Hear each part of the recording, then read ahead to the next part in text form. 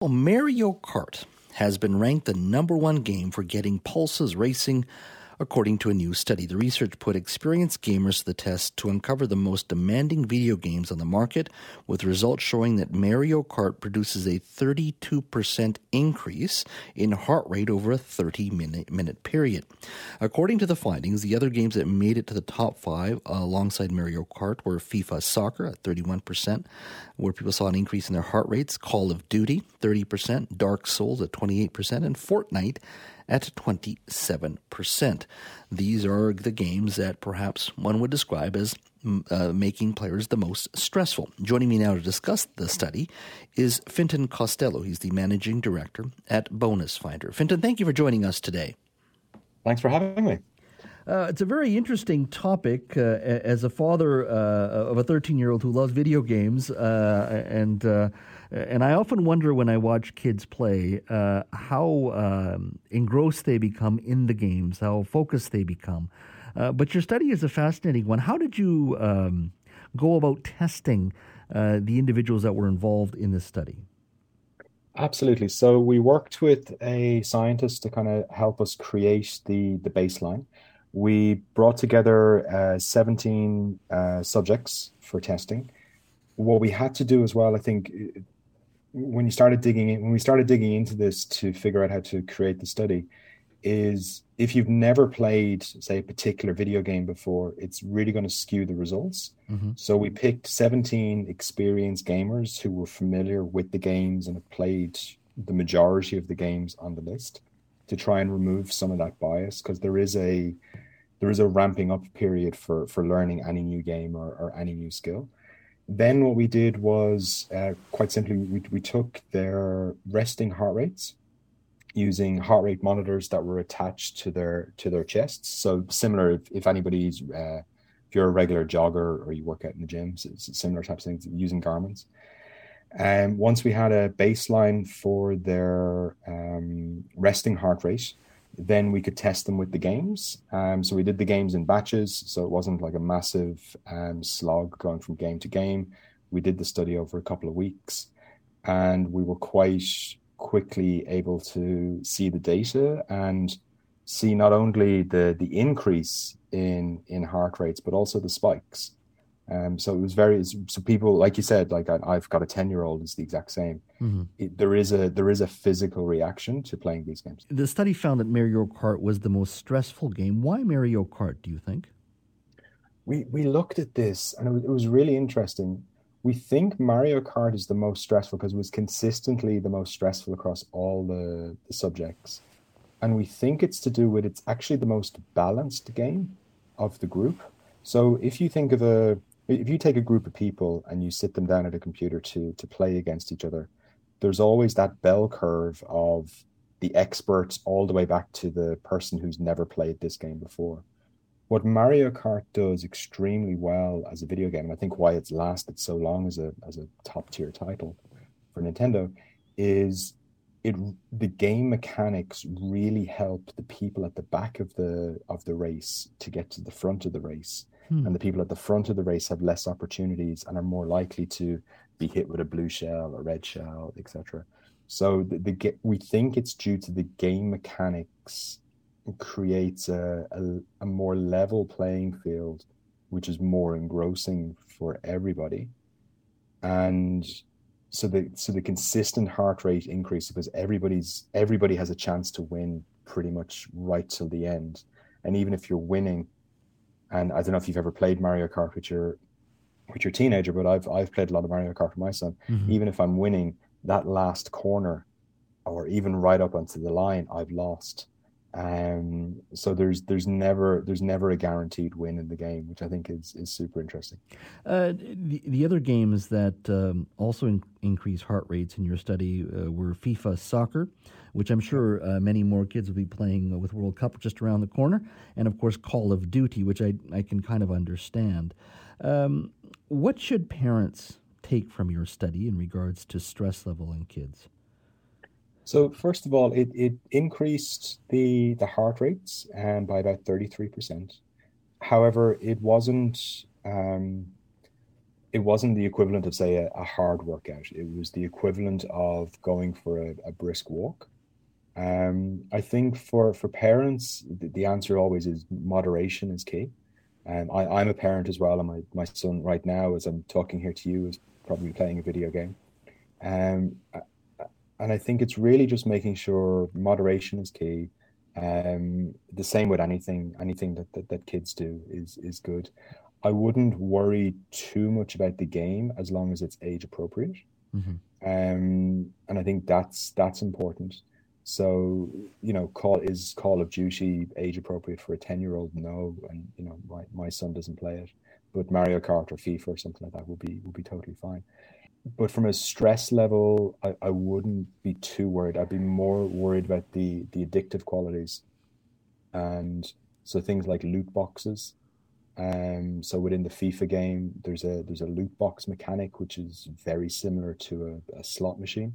Mm-hmm. I think that's, as a parent, that has me very worried. I think it's completely inappropriate for children. Could you expand on that for those who don't know? Yeah, it's a really common mechanic that you see in mobile phone games, but also within the EA franchises, so FIFA or the F1 or Madden, I believe as well. And what it does is you buy with real money in-game coins, and then you use the in-game coins to buy what's called loot boxes, or I think in FIFA it's called FUT. There's a name for it within the game. I can't remember exactly. Mm-hmm. And it's a bit like if you remember collecting player cards when you were a child. You buy the packet, you don't know what's in the packet. And then you get a random selection. So you're buying a random packet of players within the game, so to speak. However, the way it's designed and the costs, the way it's presented, a lot of these games now are really becoming pay to play. So you have to buy more of these cards to get the better players, to progress your experience within the games. And there's definitely, if you look at some of the YouTube content and Twitch and things like this, like people spending huge amount of money on these cards, and it's kind of glorifying the random number generator behind this, and there's huge amount of money going into it from kids to the likes of EA. So for me, I'm more concerned about those types of in-game mechanics, and really on a personal level, like I've had to sit down with my son and just explain, like, this is what the video game company is doing. This is how they're trying to make money from you. They want you to spend more money than just buying the game, and it's not right. And it's a difficult conversation. It can be hard for kids to understand because they just want to have fun. They just want to play with their friends. Mm-hmm. But I would really kind of monitor games for those types of mechanics more than anything else. Now, Fintan, when you look at games today, they're so incredibly immersive. The graphics are amazing, and the fact you can put on a headset and play someone on the other side of the world, in many ways is quite mind-boggling to me. Now, do you worry that these games have become so immersive that we're adding another layer of challenges for parents and putting limits on how much kids can play, and maybe just trying to get them outside to run around? Look, as a parent, I have the exact same worry. The video games, and a lot of times, are more fun than going outside and playing, particularly when the weather's bad. Mm-hmm. And I do worry about that as well. I do worry about the social emotional development of kids, where, we've evolved to, children learn through play, but they learn through playing with other children in a physical environment. They will get something from playing. I would imagine they would get something from playing with their friends online and talking to each other. But I do think that physical interaction, even motor skills of just, throwing a ball or kicking a ball or climbing a tree or just running around having fun as kids, as I would have known it growing up. And then part of me still thinks back to when I was a kid, and if you kind of look through history, right? So when novels first became a thing, society was outraged at what it's going to do to the children, and then it was the same with the radio and LPs and movies, and so every new media that's been adopted by children and teenagers has caused parents to worry, and I'm sure I'm sure you would have experienced the same when you were growing up. So I do think as well, the children are also okay, and they are smart. Like I look at my son; he's so much more mature than I was at his age. Um, I have the same feeling in regards to the maturity of my son compared to what I was like at 13. Where I get concerned is when you even look further into the future, where Facebook and its parent company want to create this online world like Meta, where you'll have online retail outlets and everything is online. It just sort of sucks the humanity out of everything, in my personal opinion. And I do worry for kids if that's the world we're heading into as well, beyond just video games, but there's an entire online world a major corporation is trying to create. How do we keep kids grounded and focused on the other issues, as you say, just physical play and living in the real world rather than just the online world? That's sort of the next big challenge, I think, for parents. I think so too, and I think I have a couple of thoughts on that. I think one is, in a way, the kids are already doing it. So if you look at Fortnite, if you look at I'm not sure if you're familiar with Roblox. Yes. These worlds, in my view, are already the metaverse, and it's only a small step from what kids are already doing in these games to just putting on a pair of goggles, or whatever these VR headsets are going to look like in the next few years. So in a way, I think it's much closer than we realize. It's under the radar because it's a video game for kids.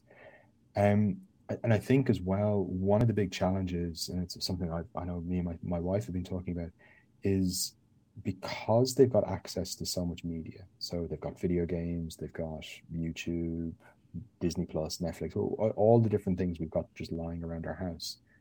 There's no boredom. And so there's always something amazing that they can do at their fingertips. But I also think so much learning and creativity comes from boredom. And I think, like you said, when you look out to the future, where there's always something on tap that's going to trigger the endorphins and the serotonin and everything that's going to make you feel good with these quick hits. Which is, if you look at TikTok, this is why TikTok's so popular, right? So there's constant endorphins and short form video format, super highly engaging. And I do think it's a concern, and the struggle for parents is that if you try to get your kids off them or limit to them, that's great and you absolutely should.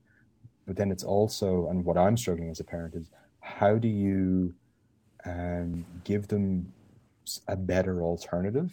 Yes. And, is it, okay, we're going to sit down as a family and play a board game? In theory, that's great. But if you've got two working parents, that gets very difficult. Or if there's younger siblings, or, read some books. But realistically, the books aren't as entertaining as the video games anymore. And these, what is the alternative? And I'd love to hear your thoughts, because I know I'm struggling with this. I think it's an ongoing conversation in our home, and I think all parents' homes. I agree with you 100%. It remains a constant challenge in regards to video games, but I do, as you've articulated very well, I am also concerned about where this new world is headed, and how we keep kids connected to their childhood, and it's an ongoing challenge for all parents.